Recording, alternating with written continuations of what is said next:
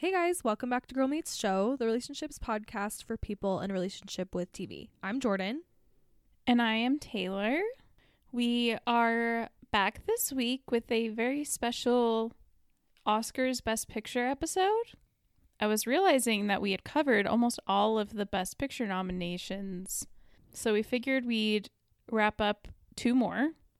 So we will be talking about Promising Young Woman and Minari on this episode, and then that leaves us with, we've talked about all of the nominees except for The Father. We've covered Judas and the Black Messiah, Mank, Nomadland, Sound of Metal, and The Trial of the Chicago 7. So if you missed those episodes, you should go listen to those. It's pretty cool that that's worked out just because there's so many available on streaming. Yeah, like I was even shocked because I was thinking that most of these would be like $20 to rent, but I was surprised that like Promising Young Woman was only $6 to rent on TV. So it was even cheaper than the theaters. Yeah, I was shocked when I saw that. I mean, I feel like it hasn't been available to rent for that long. No. Maybe it has, but I don't feel like it. I feel like that price dropped pretty quickly, which I was happy to see. And now probably more people will stream it. Yeah.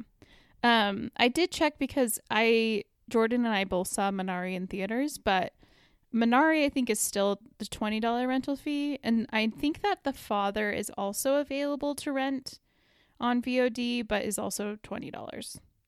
But it's really nice because I feel like for the most part with the Oscar nominated films, there's times where like some of them haven't even like been widely released yet, or like they're only playing in like really specific like indie theaters.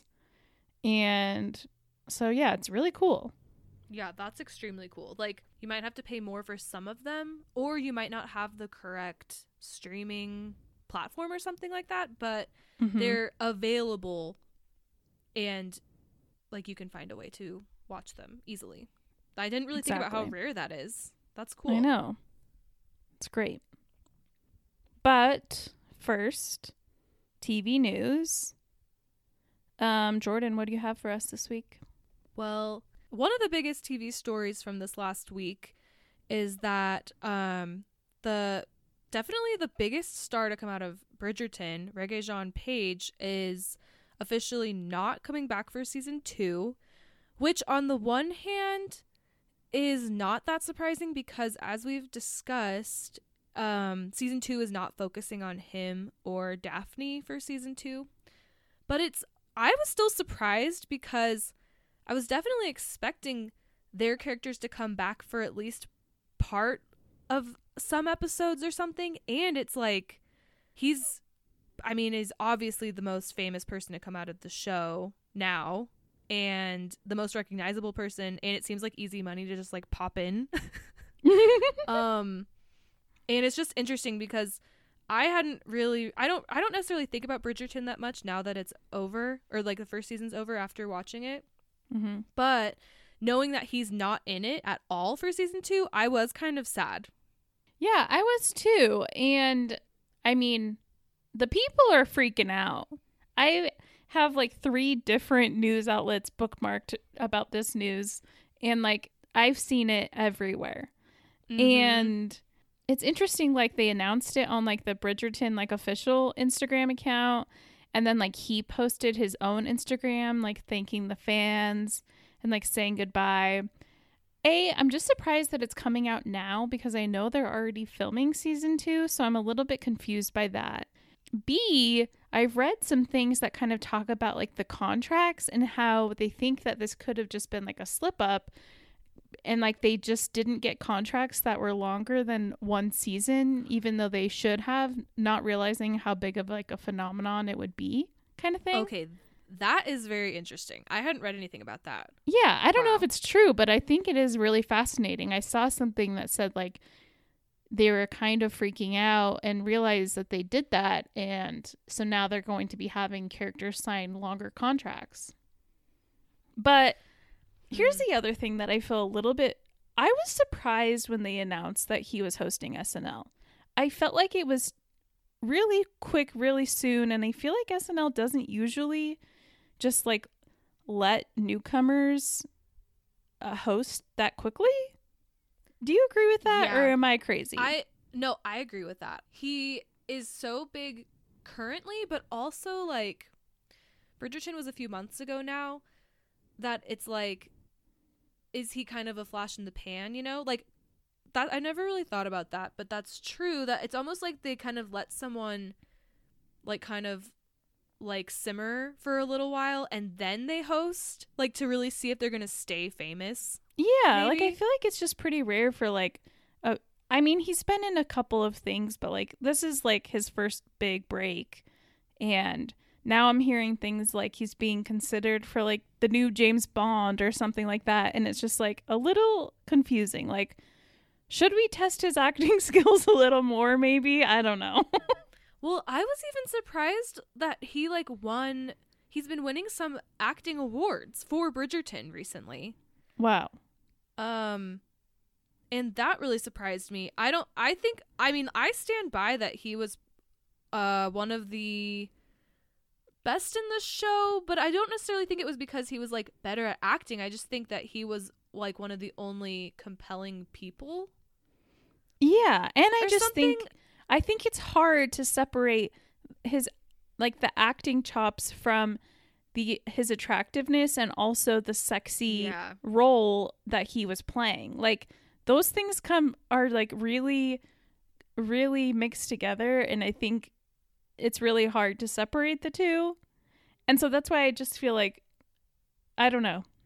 But that's one of the things I've seen is that like he has a lot bigger projects available to him now. So like why would he do another season of Bridgerton?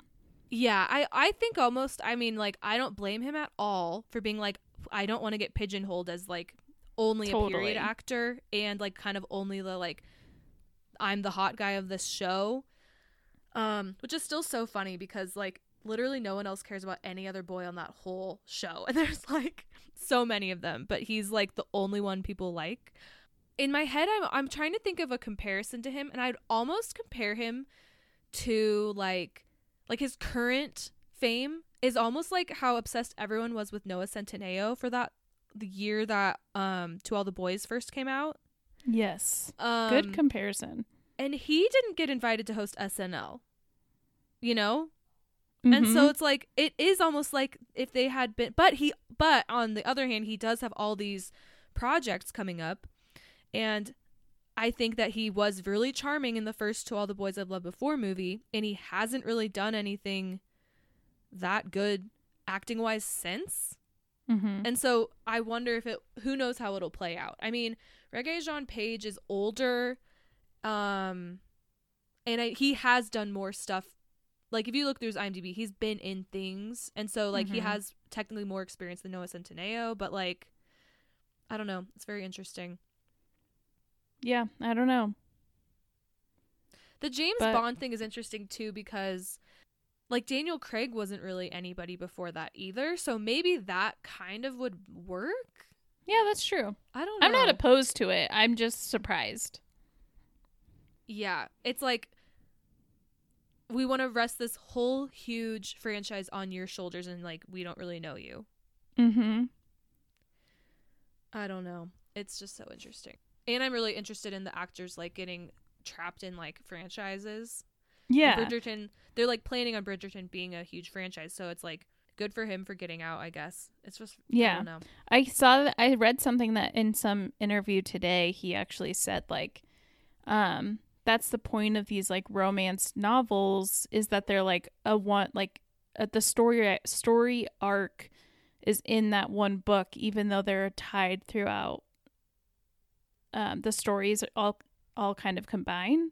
So he was like, it was presented as a one arc story and like a one season story. So like and that's how it should be kind of thing. Mm-hmm. Yeah, I think I totally see where he's coming from. Yeah, I agree with. Yeah, I totally. It's definitely interesting. Like he's the fan favorite, and I feel like the only fan favorite. So it's just gonna be interesting. Like they had all those stats about season 1 was like the most watched Netflix thing or something like that. I doubt they'll get. I think people will still tune in for season 2, but I think this is going to affect that. Yeah, it'll be interesting for sure. Okay. I have another hot take that I'm excited to talk to you about. Ooh. That might get us in some hot heat. Is that what do you say? Hot water? Hot water. Yeah, that's it. Give us, like, we might get some heat for it / hot water. Hot heated water. So Netflix signed a deal with Rian Johnson for 2 Knives Out sequels. And apparently it was like $450 million deal. And Daniel Craig will be returning. I am just shocked. Yeah. I don't know about that. I mean, I don't know anyone else besides us who don't really like Knives Out. I know we're in an anomaly here. I feel like I should have said that. Like, Jordan and I don't love Knives Out, even though we know that everybody else does, and that's okay. Yeah. And I feel like we've discussed Rian Johnson recently. That's true. For something else, and I think we came clean about that. I knew, we all knew that they were working on a sequel. I didn't, because this felt like brand new news to me. I knew they were working on a sequel, and I think I also knew that it was going to center on Daniel Craig. I think I knew that, but I'm really surprised at already wanting to do a third when I don't think they have. I don't even know. I feel like I'm not an expert, but I don't even really know how much they have planned of the sequel yet already. So it's really seems a lot to sign on to a third movie, like make a trilogy out of a movie that was theatrical. And so I feel like that takes a lot longer to film. Like, how much further down the line is a third one going to come out? We don't even really know anything about timing of the second one. And I'm kind of surprised that Rian Johnson agreed to go take it to Netflix. Like, doesn't that just seem like a step down? It does to me. I mean, if you look at I think it's just the time, I guess. I don't know.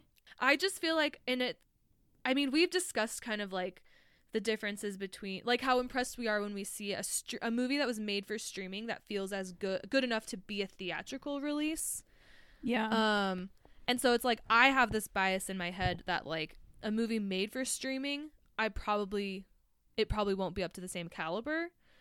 So it almost feels like made straight to video, you know, which isn't fully fair, but that's kind of I feel like it might be time to try to convert your thought processes there. Because yeah, I mean, I guess so. I guess, like, Mank is probably the only one. Maybe Sound of Metal, actually. And The Trial of Chicago 7. Like, those 3 shows, I think, were made for streaming. Yeah, I don't know. I mean, the thing is that, like, I'll have to see, I guess. Those are all good examples of streaming movies that were really good. I feel like the percentage of movies that I watched that were made for streaming, the percentage of ones that I feel like are that level of quality is still very small. Yeah. So, but maybe for, like, a sequel, especially something that had, like, a cult following for the first one, moving it to streaming, you will get maybe even more viewers. I don't know, though. I have no idea. That's just me talking out loud. It's true. Well, and I mean, these are things too that, like, obviously the filmmakers, like, I'm not smarter than them, you know. Like, they obviously are thinking about this, and like, it's like that TikTok where the money reside, where the money reside. Yeah. Exactly.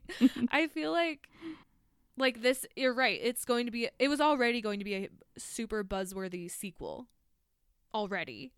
So yeah, I don't know. I think just the nature of it surprises me, but it'll be extremely, extremely interesting. I feel like this act is like a game changer. Yeah, I agree. Guess we'll see. Did you have another piece of news?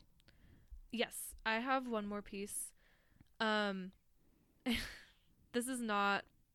I'm not like a Powerpuff Girls head. I feel like I'm always saying things from news, but I'm really excited because Donald Faison just joined the cast. And I love him. He's just like a American treasure. From Clueless to Scrubs to Remember the Titans, he's an icon. He is playing the professor. You know, like on Powerpuff Girls, there's like he's like the professor who made them, invented them or whatever, and that's who he's playing. And I was like, wow, very intrigued by this casting. I love him. They just keep adding people that make us more and more tied to watching it. Seriously. And I'm still like confused that it's even like a real show. So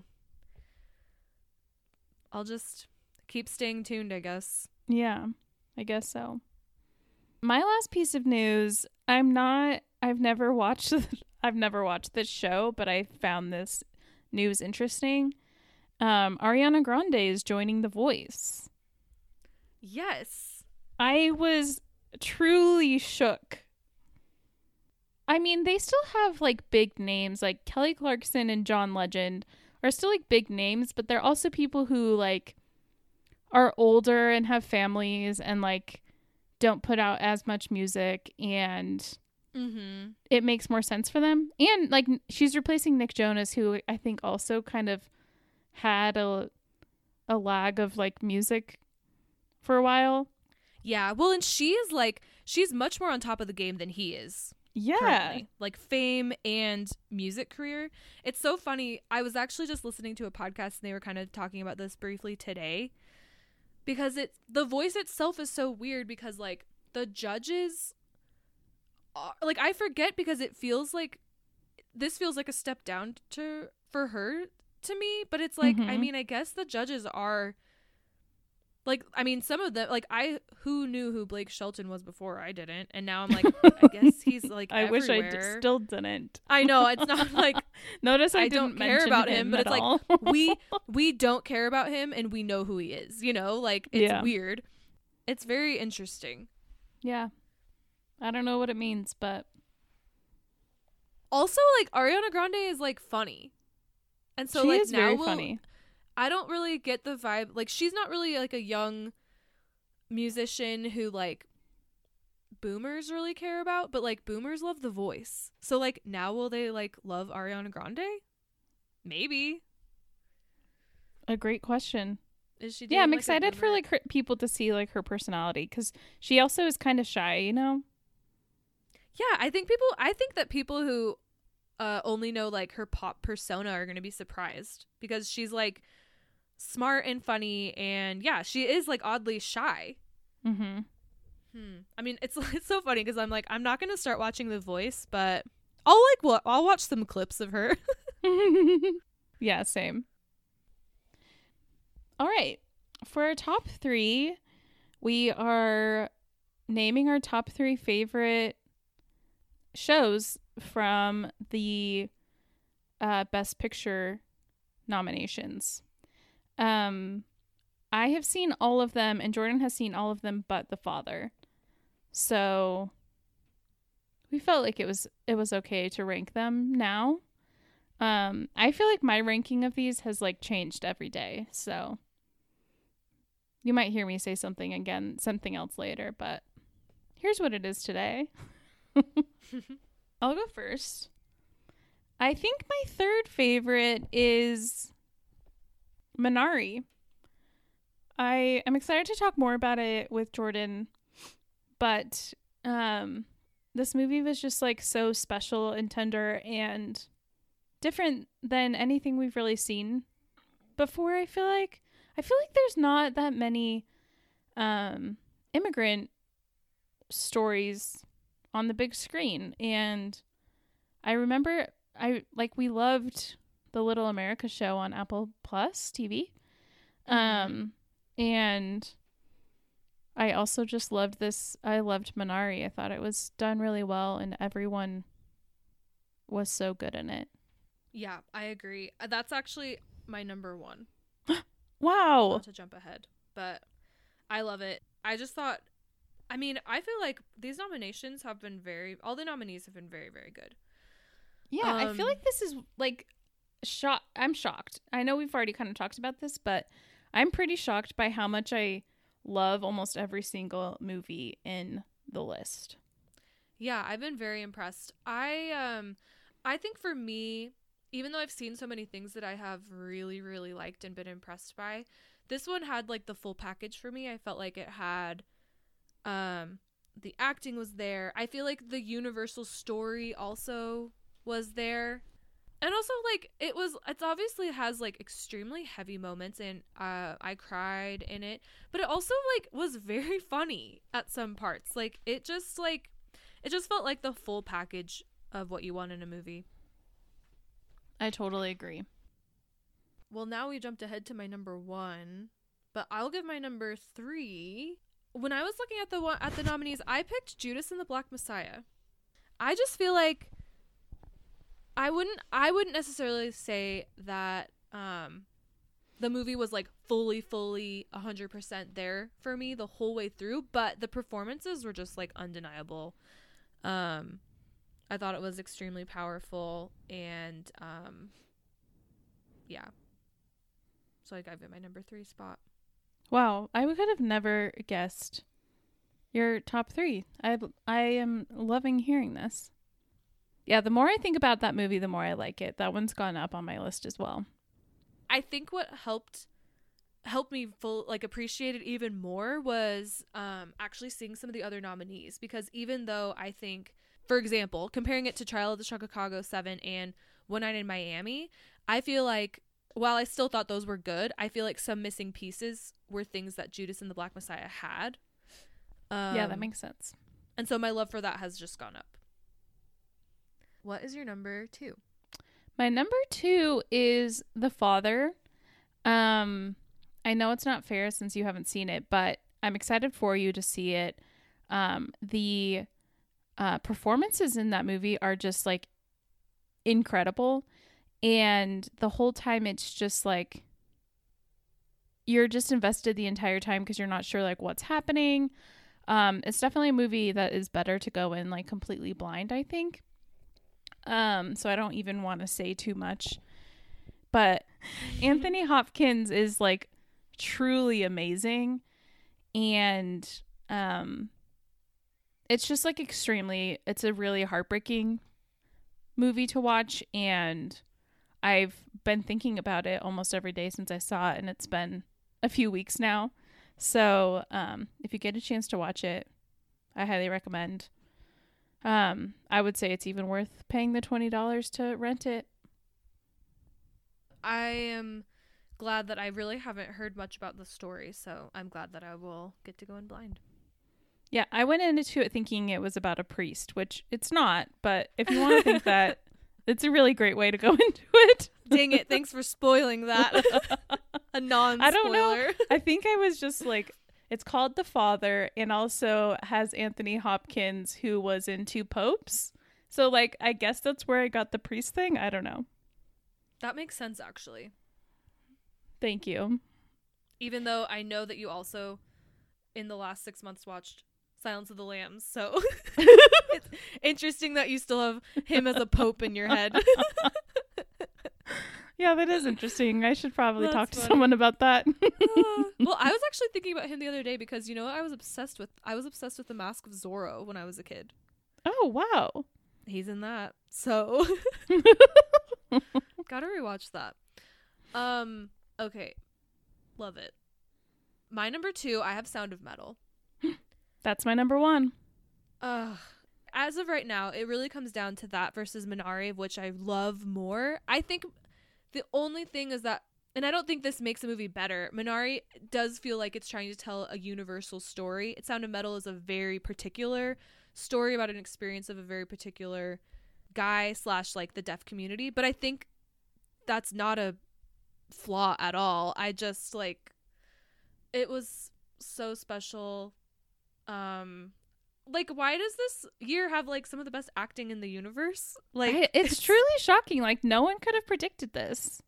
No, I thought these were going to be like the most embarrassing movies ever. And like, this list of Oscar nominees. Like if you told me last year that these are going to be some of my favorite, like a favorite list of Best Picture nominees, I would be like, that's the dumbest thing I've ever heard. But it's true. Yeah, I know. So usually I feel like there's like two that I really loved, and the rest of them I'm like, I like respect them and think they deserve to be nominated, but I didn't love them. Like they didn't resonate with me personally, you know, but like all of these did. Yeah, like I mean, Mank is my least favorite one, but like I still liked it. Where like I have like there is usually one, like usually every Oscars year there's like a movie that I like really hated that like I think does not deserve to be on there. Cough cough, Shape of Water. But like, yeah, I don't have that at all. It's very shocking.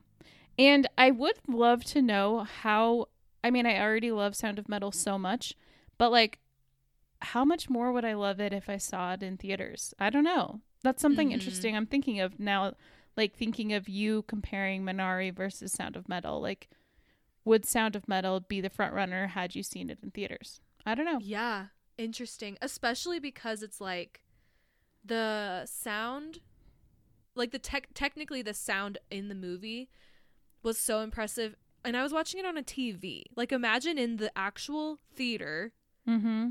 I bet that would have been amazing. Yeah, I agree. Yeah, that's a really good point. Yeah, lots to think about, but lots to be excited about. Okay, well, I feel like that just leads us right into Minari. Yeah, I mean, I'm trying to even... It's one of those things where it's like, what else do I really have to say about it? I guess I would love to highlight... Well, even trying to pick out performances to highlight, how can I say the entire family in the movie? Like, literally, the kids are amazing. Steven Yeun is amazing. Yeri Han, who plays the mom, is amazing. Like, I wish she could have gotten a nomination as well. Yejung Yoon, the grandma. Do I hope she wins the Oscar? She won a SAG award yesterday. Yeah, she did. And like that, doesn't that just make you want to just cry of happiness? Yeah, it made me like, very, wow. very, very happy. Okay, also it's like the whole family is amazing. I also feel like Will Patton, who plays their like, I don't know if he's their neighbor. He's like the friend who helps with the farm. Never seen him in a role like that. I know him best from Remember the Titans. And he was also amazing and heartbreaking and lovable too, even though he was so weird. I was shocked to see him and shocked at how well he did. Yeah, I mean, I feel like I've kind of covered all of my thoughts basically throughout talking about news and top 3, but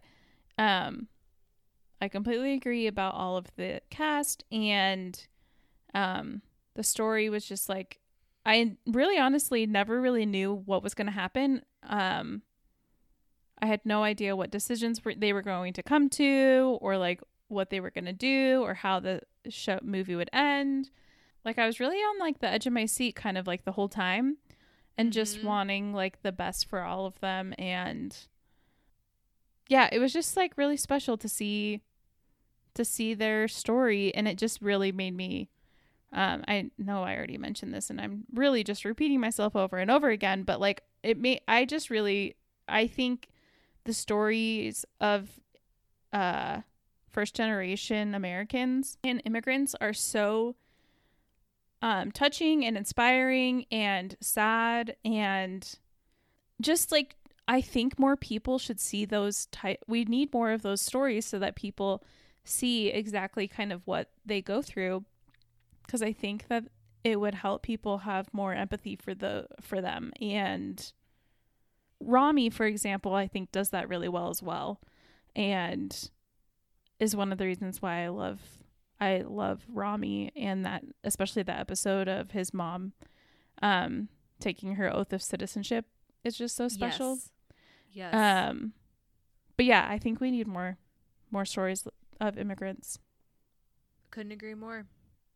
And it's one of those things where I love it so much, and I how do I not have more to add? But I feel like you said it so well, and I just really want everyone to see this. And I feel like it's the kind of movie that, like, literally everyone should watch it. Literally everyone. Come one, come all. Yeah. It's a crowd pleaser. It really is. Oh my gosh, it's so good. Okay, well, are we ready to move on to Promising Young Woman? Yes. Okay. Selfishly, I've been basically just like waiting for Jordan to watch this because I've just been so excited to talk to her specifically about this more than anyone else because it literally is so many of our favorite people all in one movie. Yes. And I saw it at Sundance in January of 2020. So it's been like a full year and some months since I saw it. So I really have been, this is a year discussion in the making is what I'm trying to say. Seriously, that is so wild. It is very weird. So Jordan, what are your thoughts on this movie? Okay. Since I have waited so long to watch this, and not because it was one of those things where I was avoiding watching it, like we talked about with Trial of the Chicago 7 or something like that. It just like wasn't happening, and then I think it just came to streaming. Like you were just able to start renting it in January. Yes. So yeah, it was just I was not intentionally avoiding this movie at all. I've always ever since you saw it last January, I've been like, okay, like obviously this is a movie to see, you know? And I know a lot of the special things, because it has been out for so long, were not like a fun surprise to me. Like some of the cast members I knew ahead of time were in it. So, you know, so some of that like magic was lost. And like the soundtrack, I still appreciated all of this stuff, but I wish that had been a surprise, you know? Yeah. I was a little nervous because it's been very, very hyped. Mm-hmm. And also hyped as like a kind of like WTF movie. Like, you know what I mean? And so I'm like, if I'm going in knowing that this is going to be shocking, like, will I actually be shocked, you know? Yeah. And yeah, I don't want to spoil anything because I'm actually surprised at how much I did not expect in this movie. Oh, great. Like I was truly in the dark for everything that's not in the trailer, you know? Mm-hmm. And so that was a great experience, and I was extremely shocked. It was crazy. And so I thought it was like some of the darkest fun I've ever watched, you know? Mm-hmm. And so I really liked it. I thought it was really, really great. The only things that I would complain about is that I couldn't decide if it was like intentional, but like how there's like the bad guys and then the guys that like are nice but they're actually not nice guys. Some of the script I was kind of like, this is so on the nose that it is like cringy a little bit. Like some of the guy conversations where it's almost like they're in like a sexual harassment training video or something, where they're like, this is an example of what not to say about women or something like that. Mm-hmm. But then there are other parts that I was like, where like she's getting catcalled, and then that part's like, that's on the nose, but then it's like the twist of that is her just like staring at them and them getting terrified of her and stuff like that. So there were some of the parts that were like, okay, I get it, like this is the bad guy and this is a nice guy that's not actually a nice guy, that kind of thing. But then I was getting maybe too overthinking too, that I was like, maybe sometimes some things, like because it was a cliche, I was then thinking that I could predict the rest of the movie, and I totally had no clue where it was going. So it was almost like lulling me into a sense of security that like, okay, that's these guys' lines are so stupid that it's like so predictable. I also think you have to remember that like that's probably predictable to us, but it's because we recognize that in men more than I think most people do, sadly. Yeah, that's I don't know true. Though. Do you disagree with that? No, I think that's accurate. I just think that I don't know. There was just some lines that I was kind of like, I was like rolling my eyes, and not in a way that I'm like, that really offends me. And like, it is, but it's almost like it was over the, I don't know. I just didn't, there was, towards the beginning, I feel like I was kind of like, okay, I get it. But I didn't feel like that much. That's what I'm just saying. I don't know if I loved the whole script per se, but I had a lot of fun watching it, and I thought it was really good. Great. But it's hard. It's also hard to get into. I really don't want to spoil this for anyone who's never seen it. Yeah, this is another movie that's definitely better to go in completely blind. I'll just add my 2 cents and then we can go into spoilers. Okay. I was truly shocked when I watched this film. I do think there's like a heavy trigger warning that goes along with watching this film, and it does get very dark, and I don't think that is spoiling anything, but feels like it maybe should be something that you know going into it.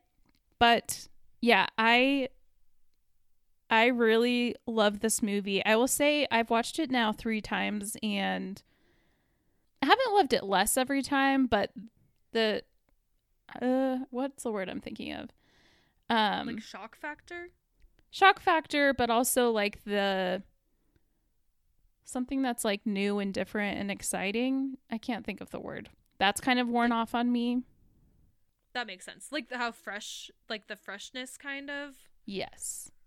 But yeah, I think that there are great performances in it, and I think it's it provides a really interesting conversation around men and sexual harassment and cancel culture and how the system protects men. There's a lot of interesting things that come from it. So I just like think about it a lot, and I also really liked it. Okay. I feel like we should go into spoilers since we've already been talking about for a long time. I took notes of questions I wanted to ask you. Well, I'm excited. I guess I'll just start off with one of my favorite things that I believe has been talked about in interviews with the director, Emerald Fennell, is that she like purposefully had like lovable men who have been like our favorite TV characters as the men in the show. And wow, did she hit the nail on the head with that one. Yeah. Like everyone knows everyone loves Adam Brody, but like it was almost like she's been like watching our watch list or something. Yeah, it was honestly crazy. And like I know the show was made over a year ago, but like also Max Greenfield was like our crush of quarantine. And then also I feel like no one has watched and loved Glow as much as we have. So it just felt really specific to Jordan and I. Totally. Well, and it's so funny too because Chris Lowell from Glow is also a main character on Veronica Mars. Oh yeah, I forgot about that. He plays like the main love interest on Veronica Mars is this other guy who's like he's like a bad boy. He's always getting in fights, whatever. And then he is like for one season he is like her nice boyfriend that she like chooses instead of the bad boy. So it really is like genius. Also, it's not like these are secrets. Like their names are all in the opening credits, you know? So I was like, oh yeah, him and him and him. And he hadn't shown up yet. And I kept being like, I'm not going to look up on IMDb who plays the Al Monroe guy, you know? And I was like, oh, like, we're finally going to see. At first I was like, are we ever even going to see who this guy is, you know? Like, is he just this off-scene character? Because I literally had no clue where this ever was going to go. Which I seriously, of all the things not to be spoiled for me, I am so happy this ending never was spoiled for me because it's one of the most shocking endings to anything I've ever seen. It was so messed up. I was like, I think part of why I wasn't having trouble connecting with the movie, but if you've seen the trailers, you've seen basically like the first third of the movie. And so those parts they're not like shocking at all, you know? So I was kind of like, if this is what the movie is, where am I going to be shocked? And so then for this whole like murder to unfold, I was freaking out. I was like gasping and screaming. I couldn't believe it.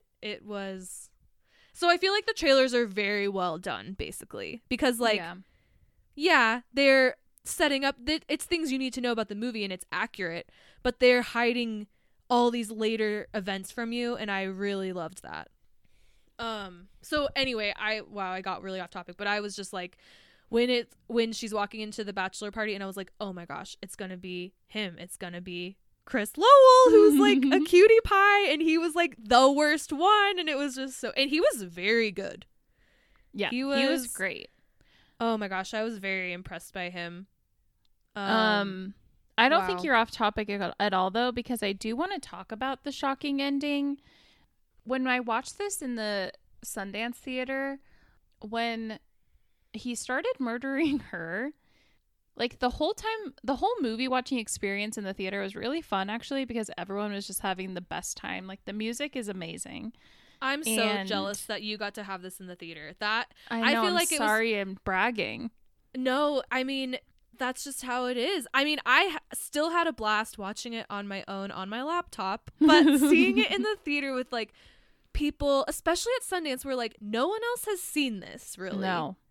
So, because like probably one of the most fun movie experiences I've ever had was the first time I saw Get Out. Mm-hmm. And like it was, I think, opening weekend, so like it hadn't been spoiled for people yet, and it's just like fresh reactions of like, am I seeing what I'm seeing here? Yeah, like what is happening?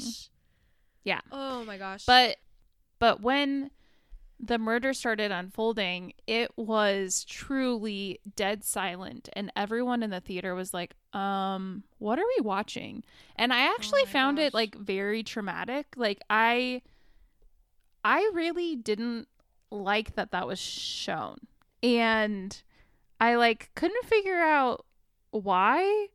And I've like been thinking about it for a whole year and plus months, and like the more I've watched it, the less shocking it is, because I know what's going to happen, which I also I'm worried about that as well. But I was listening to a podcast the other day called Still Processing. It's like a New York Times podcast, and they talked about this movie, and they made some really great points that I think helped me come to terms with why I felt.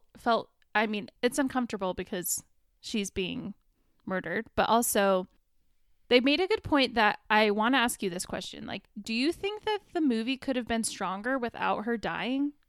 Like, do you think that her death needed to be like the point? Like, I feel like the point could have been stronger. Like, the point of the movie would have been stronger had she not died. Because I feel like there was still no like resolution or like redemption at all. Am I stumping you? It's just really interesting to think about. I think that, because I don't necessarily disagree with you. I'm just trying to think of what I thought in the moment, and I think because I was expecting, even though like her body's there all night, like she's clearly actually dead, but I was also kind of in the back of my head thinking like this didn't really happen, like she faked this somehow. So to me, it's almost like I don't really want the message to be like, this is what happens to women, you know, even though I guess it's true, it does happen to women. But I think that I was part of the shock was that it really happened. Especially because I was watching this unfold. It's part of the shock is that I couldn't believe that this movie is about her, and it's really going to end with her being killed. Like, I couldn't believe that that's actually how it like goes against all movie expectations, you know? Yeah. So it's like, it's not that I feel like her character needed to die, but to present, to have that effect, I feel like she did. But I also feel like I need to think about it even longer, because I only watched it like 2-3 days ago, you know? It's kind of unfair where I saw it so long ago and I've read a lot of articles and listened to podcasts about it and have been thinking about it for a long time. Even I've been reading some brief, I was like scrolling through Letterboxd reviews after I watched it, but I haven't been like reading a bunch of think pieces about it, you know? Mm-hmm. And kind of seeing different viewpoints, because I almost wanted to like sit in my own opinions for a little bit. Yeah. But I think that's a really good point, and I'm going to think about that more, because it is kind of like, what is the message here? Her character is so fascinating though too, because it's like, I don't know, like she was doing a lot of evil things herself. Mm-hmm. Like, so not that I'm saying she deserves to die for that, but it's kind of like she saw her, like she had a death wish. Like she has no other plans. She has no, like she puts herself in these situations where she could have been killed several times potentially. Mm-hmm. And then it's like, was she, like she's in the movie, she's called a sociopath. Like it's like Nina's rape also in a way ended her own life, because she has, her only goals are revenge, and then like she doesn't even want to do anything past that, you know? So it's like, so that's what is really interesting, because she kind of becomes the problem. She like she's, but like I was wondering if you thought, like, do you think she helped any of those guys that she interacted with? Like, do you think she, like, made them realize what they were doing was wrong and helped them and saved them from hurting future women, or no? No, I don't think so. I think that, and I think you see, I think that's a great question. And I think you see that in when Sam Richardson is taking her home, and he's like, oh, you're the crazy bitch who happened to Jerry, you know, or whatever. It's like she's reinforcing men's quote unquote worst fears about like getting me too'd. Exactly. You know what I mean? And so part of what's so fascinating about this movie is like, I went in thinking like, okay, so she's going to be this hero, teaching all these lessons to all these guys or whatever. But it's like, she's not a hero. She's not wrong in her, like when she's like lecturing them, you know, or like accusing them. Like she's correct, but she's also wrong. Like it's very complex. It is extremely complex. What do you think about that too? That like that same question. Yeah, I don't really think that anything she was doing was beneficial or helping. Yeah, I don't think anything she was doing was like moving the work forward as far as changing any sort of anything that men think about women or how they treat them and their interactions with them and what they would do if they saw a woman severely drunk at anywhere, not even just at the bar. But well, one more thing about that Sam Richardson scene, clearly not, because he literally heard that story from his friend and then just did the exact same thing again. Yeah. So exactly. Wow, yeah. That's spot on, I think.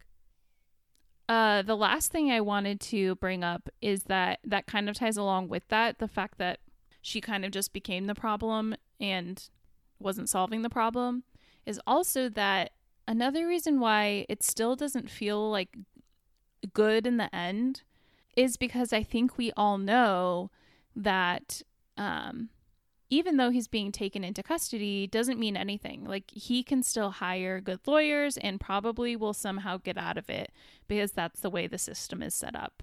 And so I think that's a really interesting thing too on still processing. They were saying that you can tell that this film was made by white people because there's like clearly a sense of relief that you're supposed to feel when like all the cops show up to the wedding. But that's not really the case in real life. And I thought that was a really good point. And so the further I've gotten away from it, the more I've thought like, hey, yeah, like that ending does not feel, it was shocking, but like it doesn't feel as good as I think it originally felt like it like all wrapped up. Like I think it wrapped up because she like sends the text and like she thought ahead of time like she was going to be killed, but there's still more to it. And yeah, I don't know. What do you think? Again, these are thoughts that have come to me a year later and after reading and listening to a lot. Yes. I mean, it's so true. I think it's telling that I am a white person watching this movie because, of course, I did feel relieved and optimistic that it's like, oh, good, they're going to solve everything and he's going to go to jail for life and blah, blah, blah, like all this stuff. So I think that's a really good point. I almost think,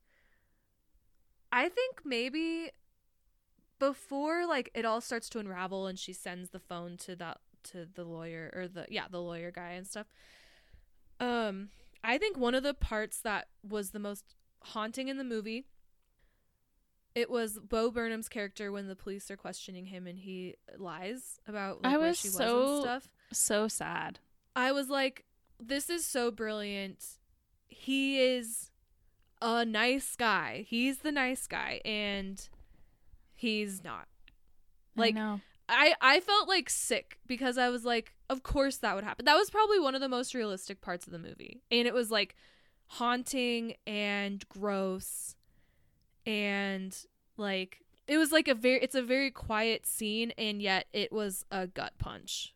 Yeah. It's like, why can't the most realistic scene be the scene in the pharmacy singing and dancing along to Stars Are Blind? Like that should be the most realistic part, but that was one of the most unrealistic parts is finding a guy who would do that with you, who also wouldn't lie to the police in order to protect himself. Exactly. Yeah. Yeah. The reveal that he's on that tape as well, watching and didn't do anything.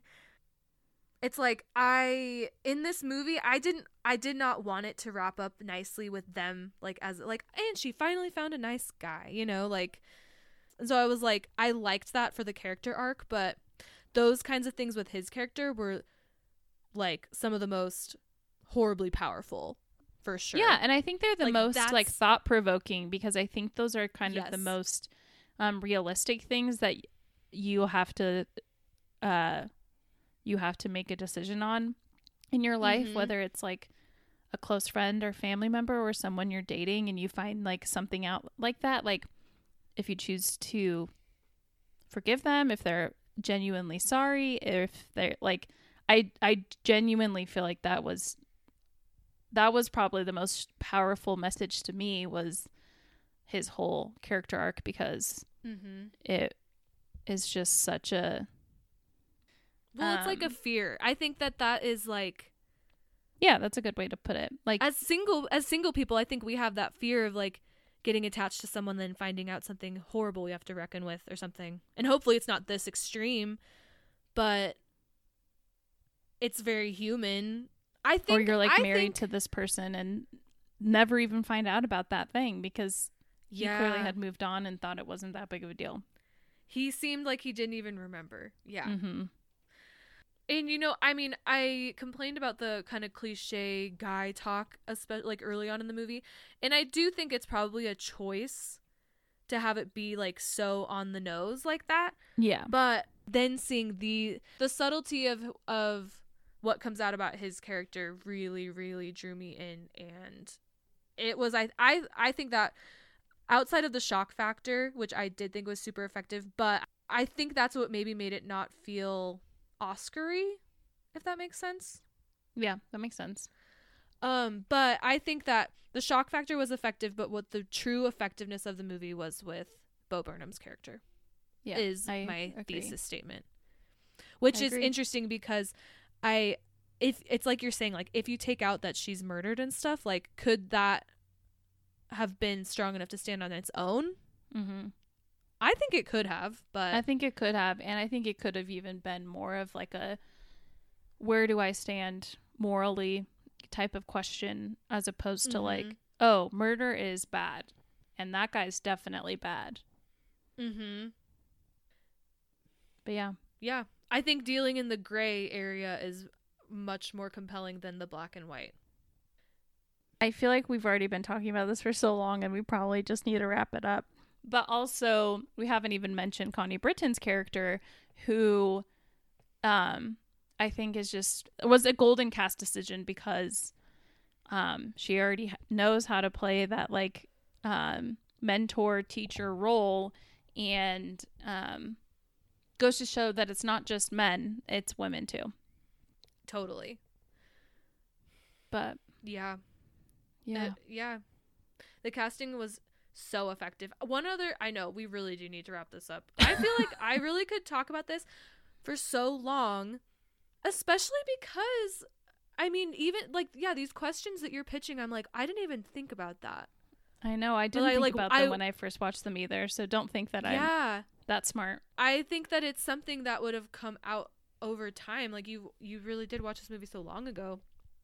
And there is more nuance to it than just her like kicking ass and getting revenge at the very end, even though she died. Like, I still can't believe they killed her off. I know. But it's like, these are the kinds of things I want to think about because I feel like it even goes deeper than what's on the surface of the movie. And like, I have been really avoiding different articles and stuff about it. I feel like there are also some takes. I've seen some people that are like, here are the reasons why I don't like Promising Young Woman. And it's like, I want to read those as well. You know, Mm-hmm. I want to read all of the different takes. There's so much more I could say, but I will save it for offline discussion because I feel like we've worn our welcome and talked about so many things. But very thought-provoking film, clearly. But very fun / terrible to watch. Honestly, that was the best word because it sounded like horrifying combined with terrible. Wow. Yeah, I feel like I went in thinking like, wow, I hope that I like this because I feel like I probably have known too much by now. It's been out for so long, blah, blah, blah, you know? But so I think part of my fun experience watching it was that I had no clue how much I didn't know. So that was fun. But I think that underneath the fun, there's a lot of questions, basically. Now you need to unpack it all. Yeah, exactly. Okay, well, who's your crush of the week? It's so funny because all the cast of Promising Young Woman, there's so many like crush-worthy people, but not in these roles. Too bad. So I'm gonna go with Steven Yeun from Minari. Great choice. He is a precious angel. Well, IRL, his character was very good at being very complex, like balancing being a dad who's frustrated with their decisions and everything like that. But he was so good, and we love him. Yeah, he's got to be my crush too. Especially, it was funny. I know that you shared this on Instagram, and I actually almost shared it on Instagram, but I got distracted. But there's a video of him talking about his like go-to karaoke song is by O-Town, and the video is incredible. And he's just like, he's so perfect and cute, and I love him. Yeah, and he's like a very good singer. Yeah, he sounded amazing. Yeah. Very hot. Loved it. All right, well, it was nice to unpack these things that I've been dying to unpack for over a year now with you, and happy Oscars watching, catching up, and thanks for listening. Bye. Bye.